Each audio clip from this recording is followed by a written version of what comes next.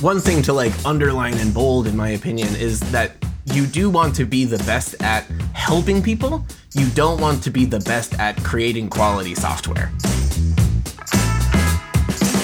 Hello and welcome to Happy Customers, the show where we're exploring what people inside some of the world's top companies are really doing every day to go beyond the metrics and numbers on the balance sheet, collaborate across their entire organization, and truly invest in making their customers successful. In this episode of Onboarding Operations, we're talking to Hulick to unpack his lessons learned after more than a decade of helping companies understand and improve the paths their customers take to value. I'm Stuart Bolcom, and I'm excited you're here. Don't forget to subscribe and leave us a review wherever you get your podcasts. Okay, let's get into the conversation.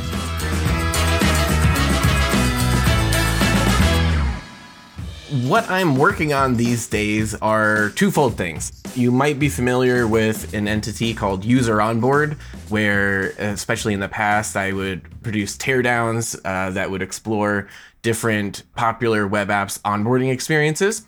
And I'm also working on something bigger in my mind called Value Paths, which is taking a lot of the learnings that I have attained from lasering in on the user onboarding part of the overall user experience over the last 10 years or so, and recognizing that it serves a much bigger function for your business than just having a welcome tour that people can click through and then start using the product in earnest. That really it's a question of how do you identify what success looks like for your different customers, and how do you craft an environment that helps your customers arrive at the value that they're seeking and that they're coming to you for, which is really what onboarding should be. But most people think of onboarding as the tooltip tour that they click through 20 times before they get to the product. And so trying to move a little bit away from that and more toward what is the actual value that's being generated when people engage with software, and how can we tune and design software to be as in alignment with that as possible. Yeah, it's interesting, the value paths piece and the sort of, I guess, the journey that you've been on from sort of self-serve onboarding teardown to like discovering the outcomes that folks are actually trying to get to. At what point did you find there was sort of a disconnect between what folks were doing or on how people were measuring the impact of how their onboarding was performing sort of versus their customers actually being successful? Yeah, that's a good question. So from an onboarding pigeonhole kind of standpoint, the short-sightedness that I often see people bring to an onboarding practice, or an onboarding effort, I guess would be better to say, would be to assume that making people go through your onboarding steps is the equivalent to setting them up for success. That if you can just make them click next and look at all of the different cool features that your product has, that they will just kind of magically remember what it is that they're supposed to be doing when those features or capabilities actually become relevant to the processes that they're undertaking. And so I recognized up front that onboarding was usually designed, especially when I started, but unfortunately continues to be the case. Onboarding is often, maybe even usually designed after the product is designed, rather than saying, what we want to do is to get people from signing up to a point of success for them, and we are going to craft our product experience around helping facilitate that transformation in their lives. Instead, people hyper-index on creating a tool, a software tool, and then try to figure out how to educate people about the tool through the process of signing up for it, which in my opinion is kind of a fool's errand. So for me, it's close, but instead of trying to teach people about the tool that you made, ultimately the tool should be teaching people about how to make progress in the form that they're going to the tool to achieve. How do you define onboarding? And I guess probably more interesting to me is like, where do you see the guardrails around onboarding? Where does onboarding like start and end to you? I don't see any hard edges around where onboarding starts or when it stops.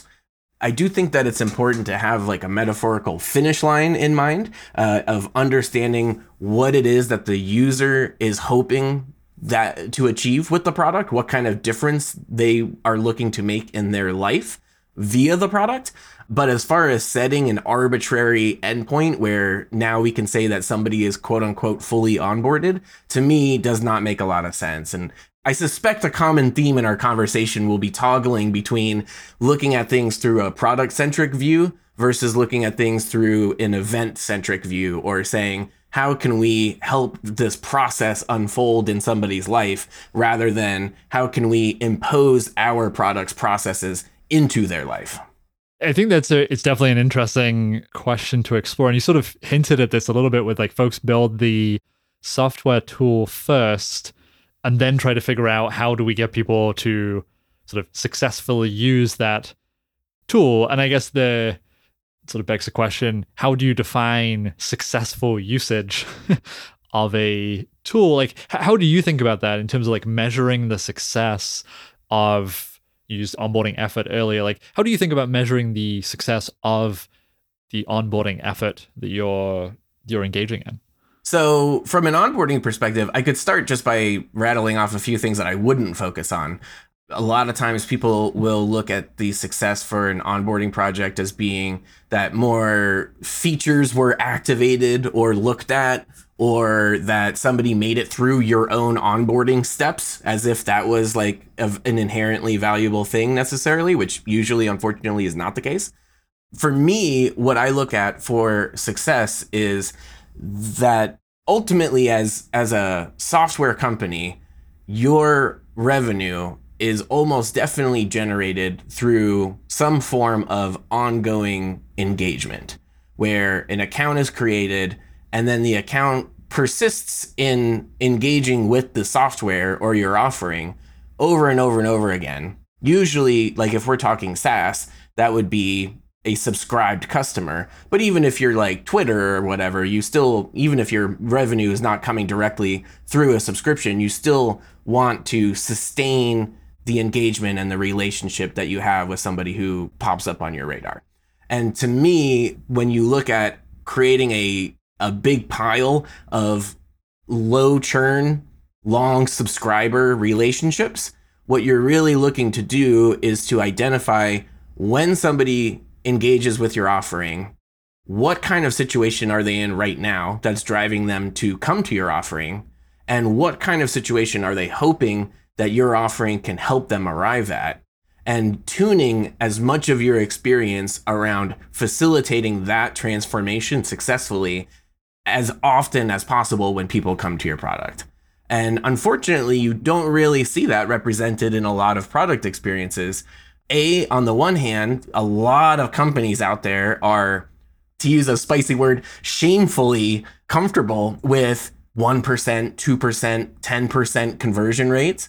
So if you were operating a restaurant and you had 100 people come to your restaurant that day and 90 of them left without having been better off for doing that, it's going to be hard to operate a restaurant. Your margins are not going to be great. Your marketing efforts are not going to go as far, so on and so forth. And in a similar way, even if the 10 people who come to your restaurant have a positive experience, you want them to continue having a positive experience when they come back. And again, you want to understand what it is that's driving them to come to your offering and facilitate as seamlessly as possible a way for them to arrive at the outcome that they're seeking every single time. And products, to my mind, are developed much of an industrial manufacturing mindset, where we create the product and then we have marketing advertise the product, and we have sales sell the product, and we have engineering work on the product, and PMs work on the product, and customer support the product, where the product itself, it's not like we're selling material goods where you have to design a lawnmower and then mass manufacture it and ship it out everywhere. Instead, we can have the lawnmower, quote unquote, come to the customer. We can have the lawnmower adapt to whether they're trying to, really kind of stretching this metaphor here, but if you're trying to mow on hills versus if you're trying to mow a cool design into your yard or whatever, if the lawnmower can't, quote unquote, know what the user's trying to do. But in software, we don't have those limitations of the material constraints of our offering. And unfortunately, I don't think that software designers are really recognizing that. And I don't think that they're really digging into and leveraging that as much as they could be. So how do you go about it from a like designing software perspective? How do you go about on day one, like, or you either don't have a product yet or you have a version of your product today. How do you go about identifying the most common outcome that your customers are seeking and then sort of begin that process of adaptation to better facilitate that outcome? I think it's really different depending on whether you already have customers or not. So if you're in one scenario where you're just trying to think of like a cool startup idea and you're going out and trying to identify an outcome or a cluster of outcomes that you think that you could create an offering to facilitate, that's one whole process. But if you are already a customer support role member on a customer support team at a pre-existing organization, it's pretty likely that you already have a product in place. And so my recommendations and approach would be pretty different, even though it would be using the same tactics. So would you prefer to hone in on the pre-existing product scenario or the non-existing product one? Yeah, let's hone in on the pre-existing product. I think that that's the one that is potentially it's probably the most common, and it's also the one that my assumption is it has the most challenges in sort of organizational change and addressing things that maybe don't exist, constraints that maybe don't exist in a pre-product scenario.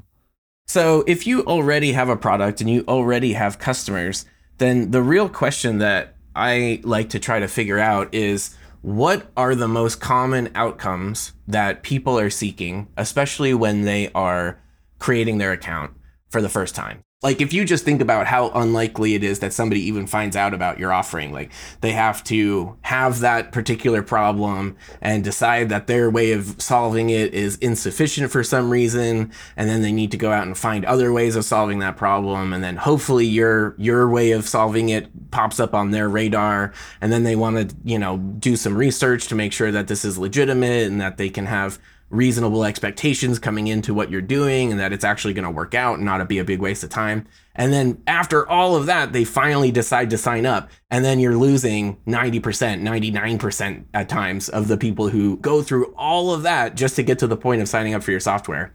So that's an emotionally rich moment. And I like to really dive into that, especially because when you're looking at it from a numbers standpoint, that you're losing the most amount of people early in the process. And so the more that you can be in tune with what people are looking for early in that process, the more likely it is that you can stop the hemorrhaging of major churn taking place within the first few months of becoming a customer. So looking for patterns in what people are seeking when they come to your product is one big part of it. And then another big part of it is looking at those different patterns and evaluating which ones have an empirical, demonstrable relationship with better customer performance in terms of revenue. So, for example, I always use the example of an invoice sending company. If people are coming to send an invoice, they might be doing that for different reasons. Maybe they're coming because they just got their first big potential client and they don't want to send out their janky looking Word document invoice and they want to appear to be bigger than they are. Maybe that's one common reason. Or another common reason might be that the person who managed the invoices at the company just up and quit one day and they just have a folder full of zipped up documents that nobody can access and they don't know who's due for an invoice or when or whatever. And they need somebody to come in and just manage that whole chaos kind of situation. Those would be different patterns of value that people would be seeking from our hypothetical invoice sending software. And if we can A, identify what those patterns are, and B, look at the performance of the customers who are seeking those kind of things, especially when those points of value are resolved. So for example, if we can tell when somebody's coming because they want to try to land a new big client versus when they're just trying to do damage control on their existing chaos, and we can help them arrive at the outcomes that they're looking for, we can also tell how well those different customers perform as customers. We can see, for example, oh, the people who come because they are trying to manage the chaos of somebody who just left, the LTV of those customers is twice the LTV of the customers who come because they want their first big client. So even if we see a lot of people who want to win their first big client, maybe that's not the juiciest ROI outcome for us to design around and really aggressively pursue creating a supportive environment for. That all makes a lot of sense. So I guess two questions. One, tactically, how do you go sort of through that identification process if you haven't started? Is that like a one-to-one email? Is that a survey? Is that conversations? Like how do you actually do that? And then two, and we can definitely split these, but two is, what do you do with the people who are not in the most optimal segment? Great questions. So number one, as far as how do you go about actually doing the measurement or on a tactical level, where I personally would start would probably be talking to customer support of all things. They are the ones who, for better or for worse, personally, I think for worse, they're often the ones who are the only team that's in continuous communication with the customer base. And I have personally found that if you're looking for a reality check around what is it that people are really coming to us for and what is their own personal definition of what success looks like, customer support tends to have their finger on that more than, I would say, going and talking to like a product manager or talking to someone on the RevOps team or something along those lines. As important as their feedback is and their contributions are, if we're talking about just really getting our fingers on the pulse of what users are looking for when they come to us, support is probably the number one place that I would go. And once you do have some ideas around, all right, again, maybe we conduct a little bit of user research, we do some interviews, we talk to customer support, and for our hypothetical invoice sending company, we realize that these two main outcomes are the two main things that people are pursuing. The number one recommendation I would make at that point would be to ask people why they're signing up. What is it that you're hoping we can help you do, in so many words, as part of the activation process, which accomplishes a number of different things all at once. For one, it lets you segment based off of what people's intentions are. If you ultimately say, really, we've done this research, we've talked to our executives, we thought about the kind of value that we want to provide, and it really comes down to these 3 or 4 different things, then you can make those available as a question, and even like a multiple select question as part of the activation and account creation process, basically saying, are you here more for landing your first big client or more for getting the chaos of an abandoned folder full of zip files managed, or where do you ultimately land? That not only will let you segment those people and see what their performance as customers looks like moving forward, but B, it also lets you personalize the experience that those people have. So if somebody comes in and says, I'm looking for outcome A, and somebody else comes in and says, I'm looking for outcome B, you don't have to show them the same exact one-size-fits-all user experience of your quote-unquote singular monolithic product. You can create workflows that facilitate your product and also probably leverage a lot of other competencies and skills that your organization has acquired in the form of knowledge bases and training videos and all of the internal expertise that your organization has. You can reconfigure that on the fly to help somebody get to a specific point of value that ideally it's something where they're like, how did you know this is what I wanted? That's when you're really doing it at a high level, is if you can say, oh, well, if you're saying that you have qualities X, Y, and Z, that probably means you're looking for this. Is that correct? And if they say yes, then all right, now we can coordinate all of our different resources that we have in a timeline that will help them get to that point B that they just told us that they're seeking. Does that make sense? Absolutely. So is what you just described, and I guess the end result of what you just described, is that what you would call the value path? And if not, how would you define that? Yeah, if we're filling in a lot of blanks in terms of the end result of what I was just talking about, then yeah. But the basic idea being that when people come to you, they are in some sort of state that I don't want to say that they're agitated or irritated or frustrated, but they're in some sort of state that they are not satisfied with. And they are pursuing a different state in their life. And that they're hoping that whatever they do in your product can act as a stepstone to that desired state that they have.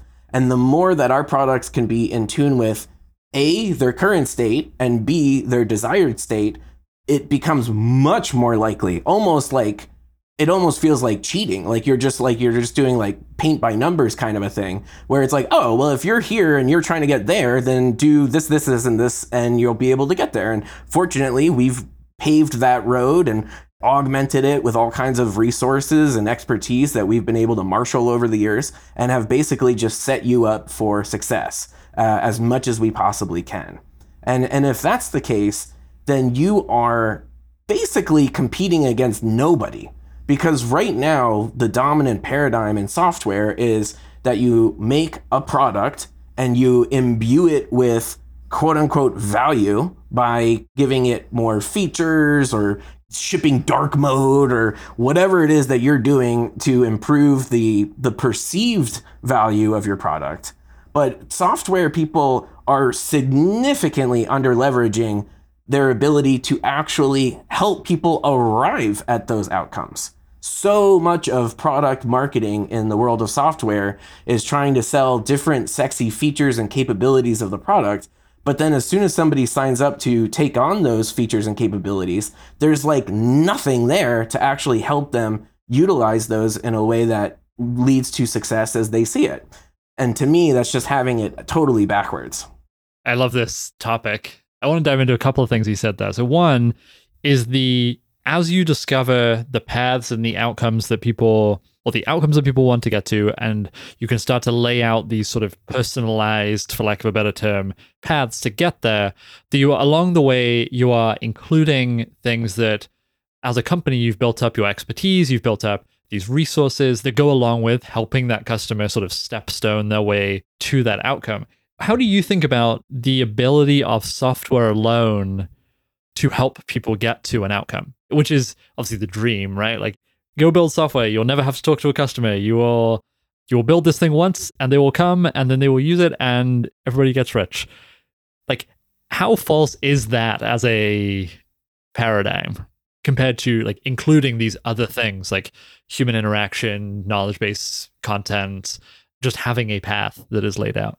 I don't disagree with the dream too much. I personally share that dream. And I mean, that certainly is the promise of scalable technology and automation, that you can create something quote unquote once and then be able to re-leverage it over and over again at scale. I'm definitely for that concept. I just think that, to be totally honest, I think that the predominant way of approaching software shoots oneself in the foot by trying to do that. And to be a little bit clearer in what I mean here, what I'm saying is, if ultimately the users are coming to your offering in pursuit of their own definition of value, which we can call state B, whatever that is for them, then what you ultimately really want to be doing is identifying a process that you can help people through that is preferable to the other processes out there. So there might be another company that offers people help in achieving their given state B, but maybe it costs a lot more, or it's slower, or it comes with these other concerns. Or maybe a person could be achieving state B by their own means with pencil and paper, or using email or spreadsheets, or all kinds of different ways of doing it. But as we were just mentioning a second ago, ideally you should be way, way, way more smarter, excuse me. You should be way more familiar with the ins and outs of how that state B can be attained than the user, because they're coming to you for help with it, for one thing. And for another thing, it's probably their first time encountering this issue. Whereas for you, you're just living in this process all the time. You're like in Groundhog Day, when Bill Murray can walk under the tree and catch the cat as it falls and knows how to play piano. And he's just lived through that day like thousands of times. That's how you are about whatever value your product offers or can help people achieve. And so you should know the ins and outs of that territory so much better than your users to begin with. And so if we're talking about creating a process, I would not start with making my best guess as to what kind of software tool would facilitate that process, and then designing it and coding it and launching it and marketing it and hoping that ultimately it creates value for people. Instead, I would go straight to the value creation and marshal whatever resources I have available, human energy, knowledge-based resources, all kinds of different things, all of the non-software things we're talking about. I would include all of the tools in the toolbox to just create a functioning, reliable process where we know we can go out and get people who are in state A, and we know where to find them, and we know how to speak their language, and we know how to build trust with them, and so on and so forth. And we have a really reliable process of getting people who are in state A into state B. And once you do, then it's a question of how do we automate these parts out? How do we scale this out better? How do we take a process that's already working and leverage technology to scale it and automate it and be able to kick our feet up and, drink a mimosa on the beach or whatever have a laptop in the sand or whatever the idea of success there would be. So that's my general viewpoint on it. Did that touch on your question or? Yeah, absolutely. And I think that you sort of restated a really important point, I think that's sort of certainly coming through in this conversation, I think is often overlooked, or people sort of talk about it and it's the thing that's at the forefront, but it really highlights the importance of segmentation and segmentation as early in the journey as possible, right? Because if you are going to be the best at you often think about this when you're building new software, everybody has limited resources. Everybody has limited time. What is the thing that you can be the best at? And if that thing that you're the best at doesn't line up with the thing that your customers want you to be the best at, you immediately have a mismatch, right? It just becomes much, much harder to be the best at, many different things or many different processes, which obviously vary, the more customer types, the more complex the problem, there's sort of growing complexity on the process side too. Absolutely. One thing to underline and bold, in my opinion, is that you do want to be the best at helping people. You don't want to be the best at creating quality software. And so often in my career, I've seen people really just put on the horse blinders and try to think of how do we make our software higher quality? How do we bake in more value into our product? And I think that that's just really barking up the wrong tree. That really value is determined by the beneficiary. It's not something that you can force into somebody's life. It is something that is co-created in the life of the beneficiary. They're always a part of it. And especially in software where so much of the engagement is self-serve, what you're really doing, even though we call it self-serve, it's still collaborative. As product designers, you're collaborating with people in the future who you're never going to meet, but you're still producing your side of the collaboration in the form of pooling together all the resources and software tools and so on and so forth that will help set that person up for achieving success as they see it. But you can't tell them what success is. Or if you ship dark mode and somebody doesn't use dark mode, that doesn't make your product more valuable to them, or it doesn't make your product more valuable in an objective sense. It only becomes more valuable when the person who's benefiting from it realizes, hey, I'm better off because of this. And really, that is not the same as following best software design practices and having rounded corners on your rectangles or whatever sort of product design aesthetics or hype is out there in a given moment. That totally makes sense. And I want to go back to something you mentioned earlier, which I think is often at least in my experience, is often the objection to this. What you just described is building software where the measure of success is a software sort of company-centric, known measure of success, right? We are going to build good quality software, or the best quality software as defined by the roundness of our corners and the number of our features, right? Whereas what we're talking about here is defining success by the beneficiary's measure of success. But how do you do that? And you used revenue earlier as the thing that you look at as is this cohort or is this segment successful? Is that what you would always point to, is if you're going to measure the impact of the success of your value path, the success of your efforts to get customers the outcomes that they want, would you always measure it in revenue, or do you have some other measure that they're actually getting there? We could talk for like an hour on that one alone. I'll try to give you the short version. The state of affairs right now, I would say, is that people are creating value paths without realizing it. They're creating an offering that serves a bundle of outcomes, but those outcomes tend to not really get a lot of explicit design attention or explicit revenue attention. And so if you walk into a company and say, okay, well, we can all agree that your users are subscribing and being customers because your offering helps them be more successful at pursuing the outcomes that they're pursuing.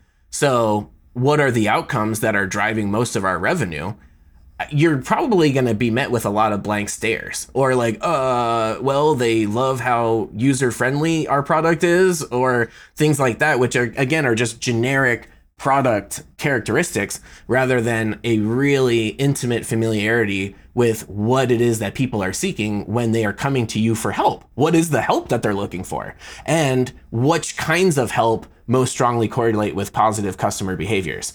So to get more numbers driven, if we go back to the invoice example and we identify two different outcomes, one is getting your first big customer, the other is managing chaos. And we ask people up front, maybe it's not, we wouldn't just say, is it one, which of these two is most important to you? But in some subtle sort of way, we're able to detect whether they're more looking for that outcome or a different outcome.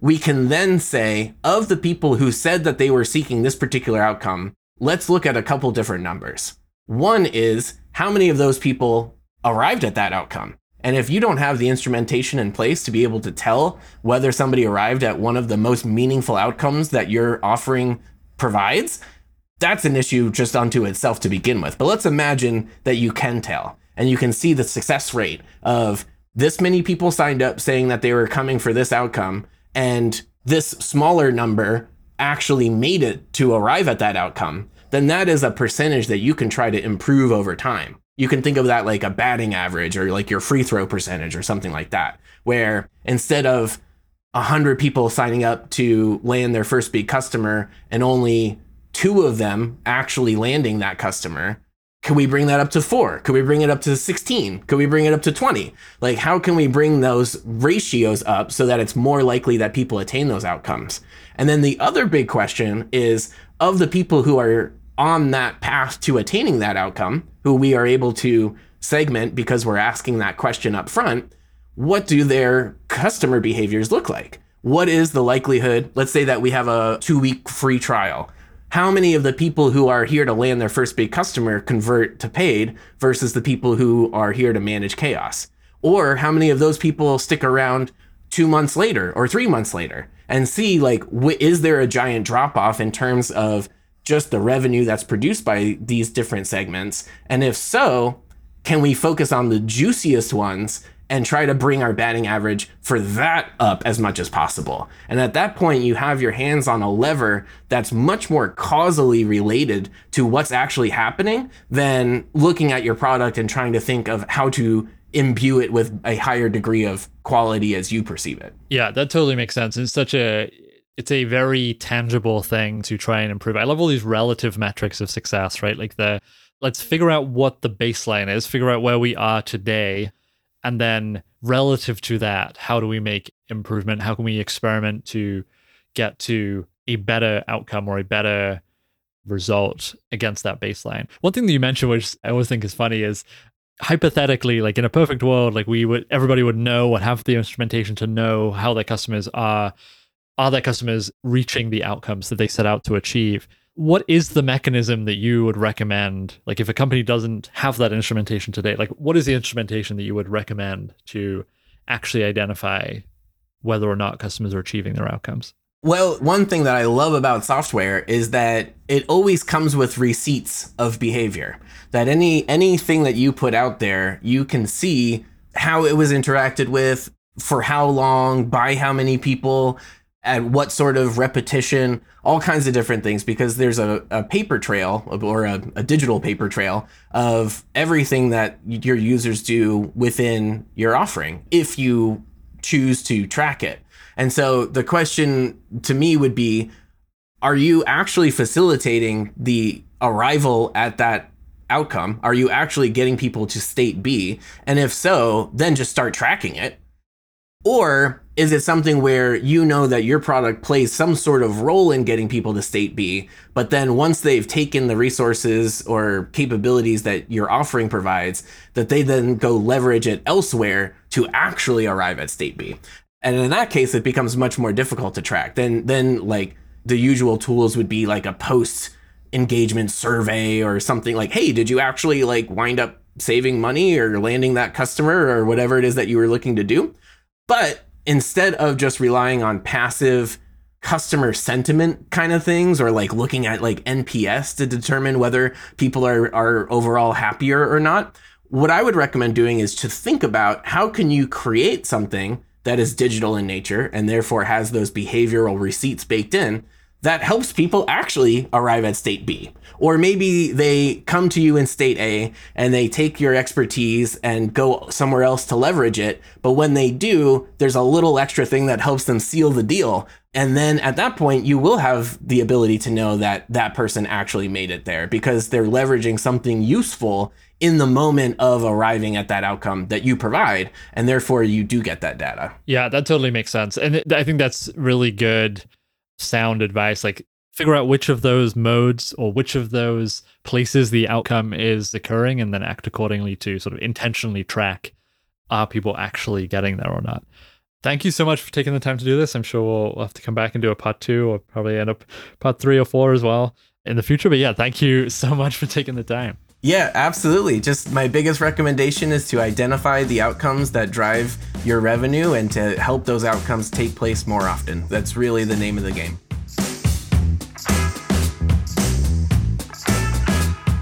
Thanks so much to Samuel for sharing so many insights in this conversation.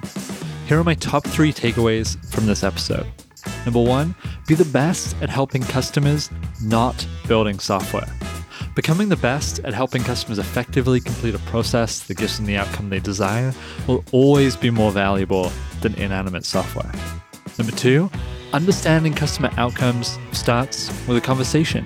Existing customers who are talking to support and success likely are already giving you the clues you need to zero in on the outcomes they're trying to reach. And number 3, driving high net revenue retention is a function of alignment.